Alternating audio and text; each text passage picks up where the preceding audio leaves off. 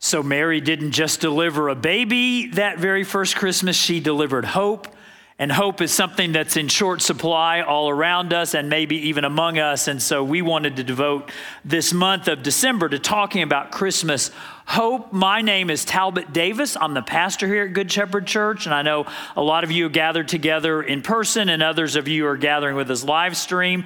However you're gathering, we're glad to gather back with you and back at you. Last week's message was called Hope When You're Impatient. And today's message is called Hope When Things Aren't Going Your Way. Hope when things aren't going your way. Next week, it's called Hope When Things Are Going Your Way, but you have to wait for that.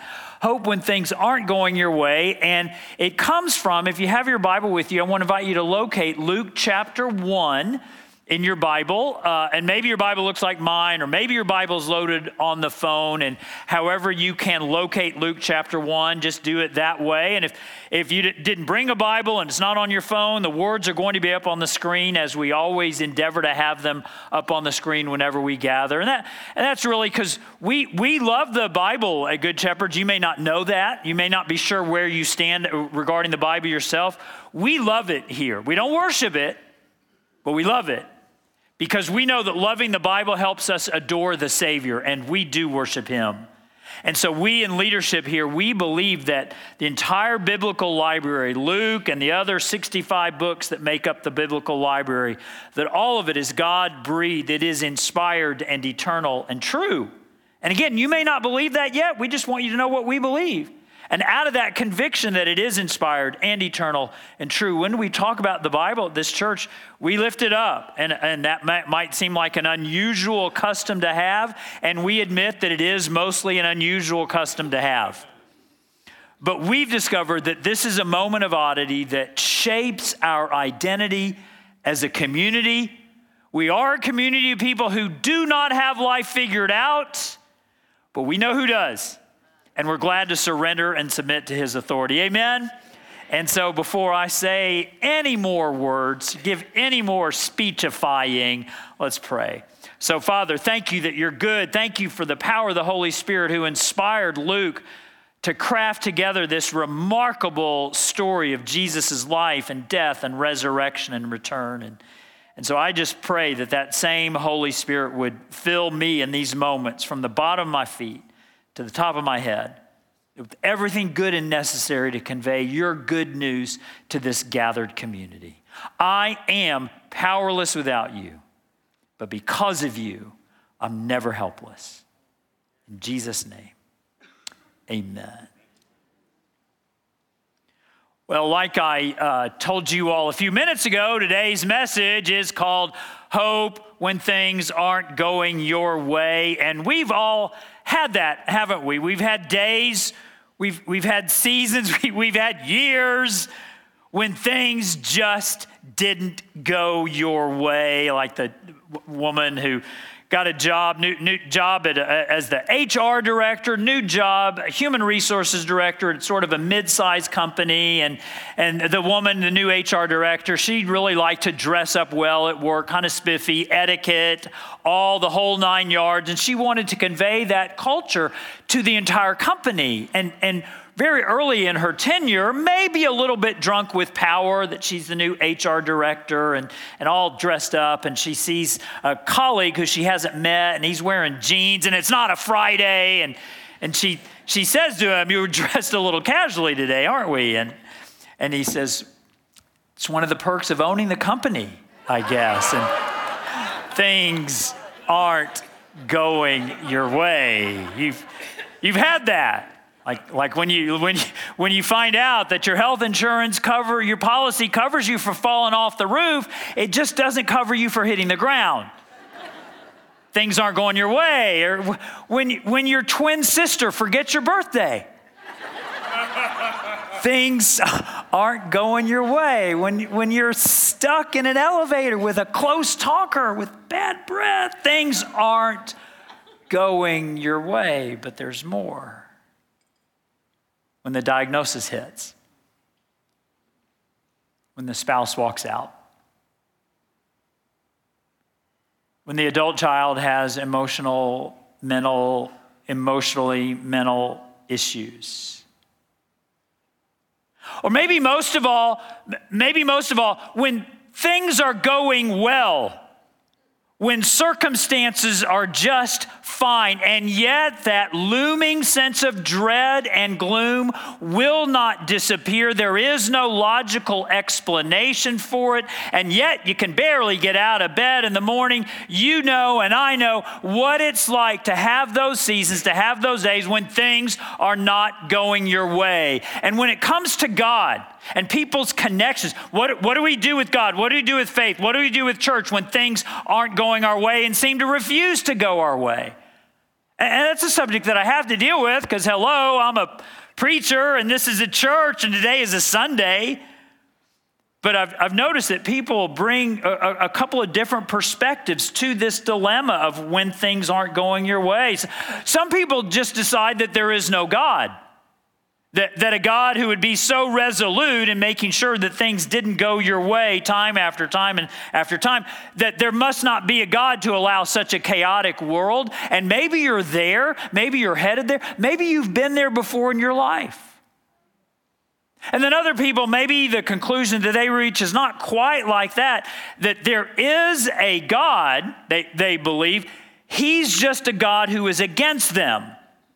That they'd have to believe in God to hate him as much as they do in the moment. That God keeps opposing you and arranging your life for difficulty. And so while you may believe that God exists, you certainly don't want to give your life to him because things have not gone your way for so long. You've decided that by and large, you might have some role in it, but by and large, it is the fault of this God who has set his face against you. Things aren't going your way. And where is the hope for that? Wherever you stand with God, where is the hope for that dilemma that so many of us feel? And if of all the characters in Scripture who would be justified in asking that question, how in the world can I have hope when things aren't going my way? Zechariah, say that name. So, y'all are so gullible, you did it. Yeah, Zechariah, he would be at the top of the list. Now, Zechariah, if you were with us last week and paying attention, you may remember. If you weren't with us last week, I'm so glad that you're here today. But in the way that Luke tells the Jesus story, the way he puts his biography of Jesus together, he's such a genius. He doesn't start with the main character, Jesus. He doesn't even start with the supporting character who is John the Baptist.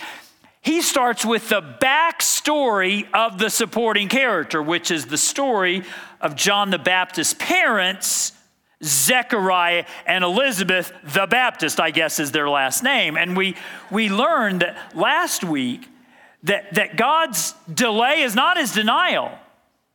It's really his design to give you something better. And Zechariah, although he is very advanced in age, he has discovered through an angel telling him that he and his elderly wife Elizabeth are going to be in the family way ASAP. And so Luke just demonstrates his storytelling strategy. Hope's coming. Hope's going to be delivered, but you have to wait for it. And you have to wait for it so much. I'm not even going to tell you about John the Baptist first. I'm going to tell you about his backstory, which involves his elderly parents, Zechariah and Elizabeth, who, as Luke chapter 1, are both elderly and they are holy and they are childless. So this is amazing news they have gotten that they're going to have a baby. But Zechariah, having this conversation with the angel, Zechariah can do the math. He knows he's old. He knows that Lizzie is old. And he knows that the odds against them having a baby are long indeed. And so precisely like Abraham and Sarah in the book of Genesis, Zechariah questions the angel's message. Look at what he says in Luke chapter 1 and verses 18 through 20. Zechariah asked the angel, "How can I be sure of this?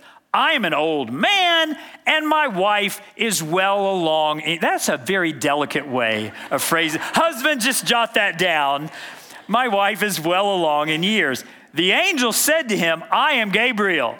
It's like, you are not dealing with any regular run-of-the-mill angel, Zechariah. I am Gabriel. And look what happens next.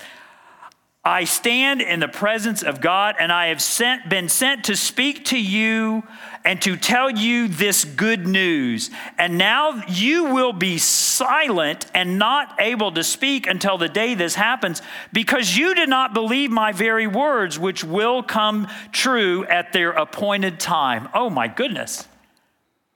Now, he gets the great news. You're going to be a daddy. He gets this crushing news. You can't talk. And so he goes from the mountaintop to the valley, from the penthouse to the outhouse, from the apex to the nadir, from really being able to celebrate, man, things are going my way, to peak, things are not going my way because I can't even talk anymore. And he does so in the blink of an eye, the snap of a fingers. And maybe you've had that sort of that whiplash. Maybe you've even had that happen in your life when things were going so well. You got such good news. You were in such a great season. And then just like that, mountaintop to valley, penthouse to outhouse was not just Zechariah's story and was your story. And in this case, it's been all because he dared to question the how much sense does this make about this news that the angel has told him? Well, Zechariah can't speak Hebrew because Gabriel said you're gonna be rendered mute for the next period of time. But he can speak the universal language, because look what happens in verses 23 and 24. When his time of service was completed, and that means he was serving as a priest in the temple. So when his time of service was completed, he returned home, again, unable to speak. After this, his wife Elizabeth became pregnant and for 5 months remained in seclusion. So he returns home, and though unable to speak, nevertheless, he and Elizabeth, Luke very delicately tells us, they conceived a child against all odds, against all kinds of probability. And then for the next 9 months, we assume, Zechariah still cannot say a word. Things are not going his way because he's got so many stories to tell and he's got so many emotions to share, and he can't do any of that. He can't share any of it. Things aren't going his way. And then the story picks up at verse 57 of the same chapter. Look at what happens. When it was time for Elizabeth to have her baby, she gave birth to a son. Her neighbors and relatives heard that the Lord had shown her great mercy, and they shared her joy. Now, in ancient times, you just need to know that they didn't have gender reveal parties. They didn't put a pink balloon on the mailbox for a girl and a blue balloon on the mailbox for a boy. They didn't do any of that. In fact, in ancient times, when it came to the gender of the child who was born, there were some assumptions. There were some things that everybody knew, conventional wisdom believed, that we would find curious at best and offensive at worst. Because when a boy was born, the band would start playing, people would start singing and dancing, and congratulations just abounded everywhere in the villages of ancient Israel. That's what happened when a boy was born. When it was a girl, the band would unplug their amps and would never play the first note, and there was no celebration abounded. In fact, there was a saying in that day that said, when a boy is born, all of heaven rejoices, but when a girl is born, there is universal sorrow. Now, I don't tell you that so that you'll agree with it. In fact, you shouldn't. But I tell you that just so you'll know the cultural assumptions in the world to which Luke writes. And so when he says that Elizabeth had the baby and there's all kinds of celebrating, well, yeah, because the baby was a boy. And there's one other cultural assumption that you need to know for this story. And we see that one. And look what happens in verse 59. On the 8th day, this is the 8th day after the boy was born, they came to circumcise the child, and they were going to name him after his father, Zechariah. You see, in our day, a baby rarely leaves the hospital without the name being given and without that name being on the birth certificate. But in ancient Israel, and this part is actually kind of cool, that a name wasn't given to a boy until 8 days later when that boy was circumcised. And the cool part is you don't get to be an individual until you're brought into the group, which is really kind of something missing in our whole setting, our understanding of life. And Hebrew names, they tended to be really descriptive, like you gave a boy a name for something that described him. Jacob, for example, Old Testament figure, his name means grabber. That's exactly what he was. And Samuel means asked for of God, and that's exactly what he was. And so conventional wisdom, cultural expectation is that because Elizabeth and Zechariah had this boy, and he was their firstborn, they were going to name it baby Zech, they were going to name him Zechariah. And by giving that name, that was going to ensure that the name would be passed on to the next generations, and that would be the land and the property. So there's so many things to celebrate in this moment if you do things the way they're supposed to be done, which doesn't happen. Because look what Elizabeth does in verse 60. But his mother spoke up and said, no, he is to be called John. And this sort of defiance against expectations really causes all kinds of turmoil in the whole village. And they decide, well, because Elizabeth has told us this thing we don't want to hear, we got to turn to Daddy to give us the last word, the final word on this. Except Daddy can't speak any words, remember? He's been rendered mute for 9 months. I know there are some wives in this place like, please, could that happen in my house? He has been rendered mute for 9 months. And so look at what happens in verse 62. They made signs to his father to find out what he would like to name the child. And he asked for a writing tablet. Again, he had to write the name down because he couldn't speak the name out. And to everyone's astonishment, he wrote, his name is John. And I love what happens immediately in verse 64. Look at what it says. That's how I knew it was immediately, because the next word is immediately. Immediately his mouth was open and his tongue set free. It doesn't say he began speaking. His tongue is set free and he began to speak, praising God. So Zechariah's obedience here counteracts his disobedience, his questioning with the angel in the temple 9 months earlier. And he begins to speak not only human speech, not just the Hebrew language, but he begins to have inspired speech. His tongue is set free and he begins to praise God. And actually a little bit later in the same chapter, he's not satisfied just speaking and praising. He actually begins singing. There's this famous song called the Benedictus, and it goes verses 67 through 80, and you're welcome to read that. But that's one of those songs in the Bible that has stood the test of time. It's been part of the way churches celebrate Christmas for hundreds of years. It's part of readings. It's part of cantatas. It's really part of the church landscape. And it's all this inspired speech that comes from this man whose life was not going his way. And you put all the layers together. You put the weighting together. You put the fact that things went from going his way to not going his way like that, and then back to going his way in another snap of the finger, blink of an eye.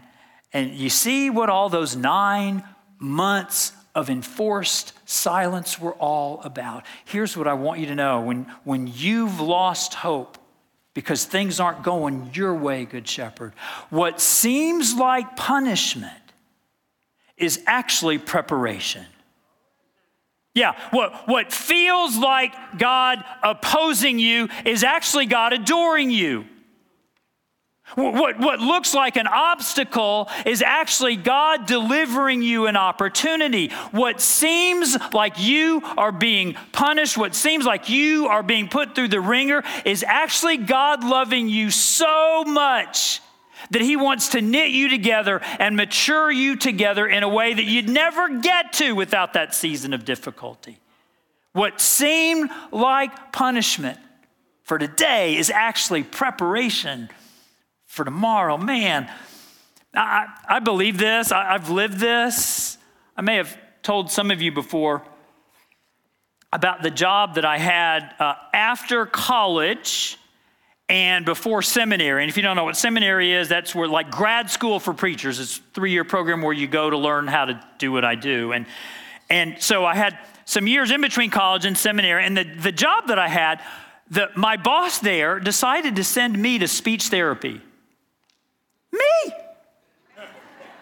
I was 24 years old, and he's sending me to speech therapy. And it turns out my boss thought that I spoke too much from up in my throat, and that the pitch of my voice wasn't low enough, and that he knew a woman who could help me lower the pitch of my voice. And I was so angry and embarrassed. And I was like, my voice isn't high. I don't know what you're talking about. I don't talk from up here. And he sent me to that woman, and she taught me how to stop talking from up here and to start talking from down here.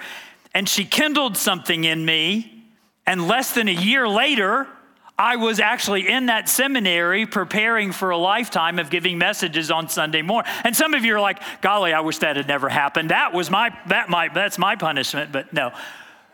So what felt like being punished, what felt almost embarrassing, was actually preparation, the kind of thing that I would not give anything for. Or moms in the house. What do they call that thing that precedes delivery?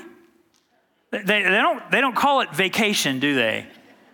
They don't call it ease. It's called labor and delivery. It's this thing that is woven into the very fabric of the universe, that what feels in the moment to us like great difficulty, it feels like punishment from on high, is actually preparation for something better coming on the other side. And you may well ask, well, why? Why does God work with us like that? Why does he insist on interacting with his people like that? Why couldn't he just give us the good stuff without the difficult season that precedes it?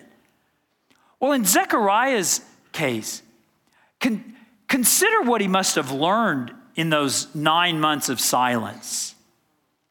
I just have to believe that he thought, that he pondered, that he reflected, and that God did something in that season of difficulty so that when he emerged on the other side of it, the kind of legacy that he was able to leave would be one of depth and one of endurance.